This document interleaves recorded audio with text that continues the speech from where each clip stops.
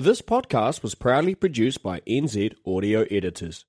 For all your editing services, you can find us on the World Wide Web at www.nzaudioeditors.com.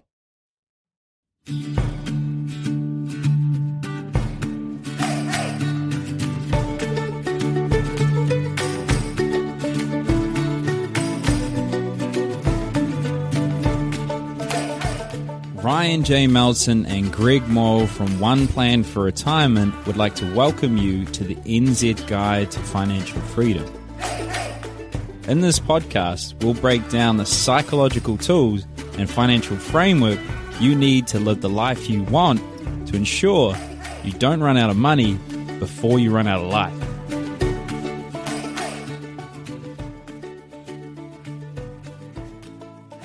So this one's going to be about a fairy tale wedding where everything was going perfect and then unfortunately it didn't go to plan. There's a divorce and a separation. What can you do now?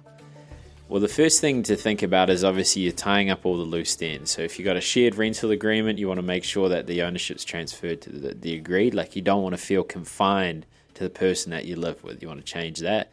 The other thing is insurance policies. You want to make sure that it's put in your own name because it could start contributing to your credit rating, where if you're not making payments and it gets to the point where they have to chase you up over debt and you had no idea, then it plays its impact.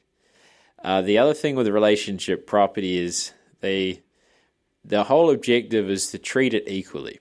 So if you had separate property and it was treated as separate property where they weren't contributing, a good example would be inheritance. But as soon as the inheritance become part of relationship property where you both use it, then you can't use that as separate property. So you actually want to make sure that anything you own that you don't want to share with your partner is clearly stated either in a contracting out agreement where you've said, hey, we agree this is our assets. We've got two independent lawyers because that's what you got to do with a contracting out agreement. So before you break up, you have a talk, commonly referred to as a prenup. You have a chat, they go after their lawyer, you go after your lawyer, and then you come back.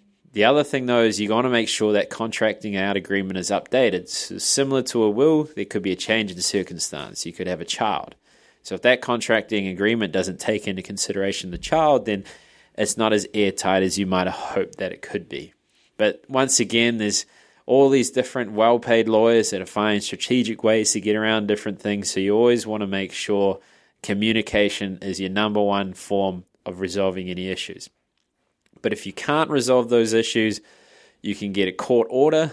So obviously you go to the court, they decide, hey, this is how the property administered, and then that's the way it is. That's just how it is.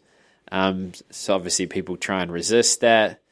But once again, once it's legally set up, but you don't necessarily want to get to that situation because people have spent hundreds of thousands of dollars with court proceedings, with solicitors, and it hasn't been pretty.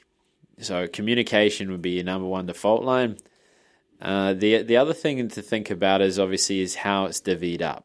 So the important thing would be children, for example. You can go to a mediator that can help arrange who's going to look after children and how that's going to work, because it's a complex issue. And then another thing to realize is that there is also taking in consideration a non-financial contribution to relationship property.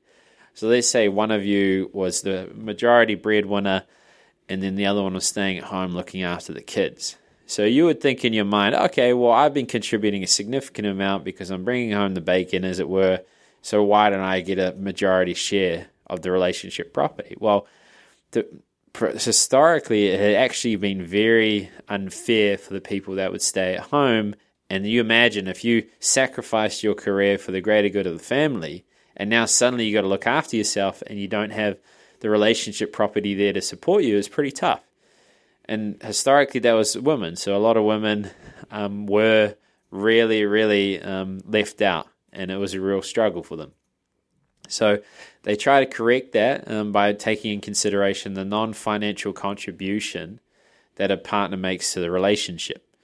So that plays its part. And the idea is they're trying to do it 50-50 and as fair as possible.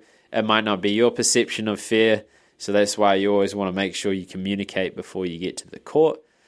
And that's the idea. So I'll go a bit more depth in the text to give you a bit more pros and cons of different avenues.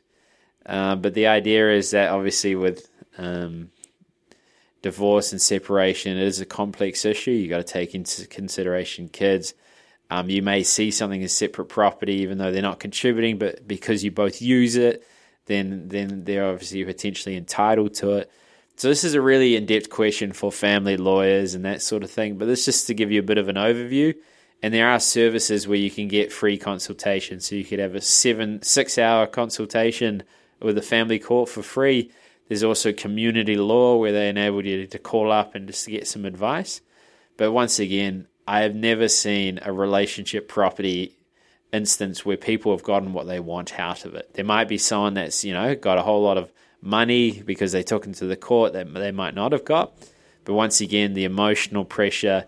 I've seen so many lawyers that when they don't feel like they're going to win from a logical sense, they start putting emotional pressure on the person, so then they'll settle themselves. So it's just ugly. It's messy. You want to make sure everything's clear and communicated while you're in a relationship.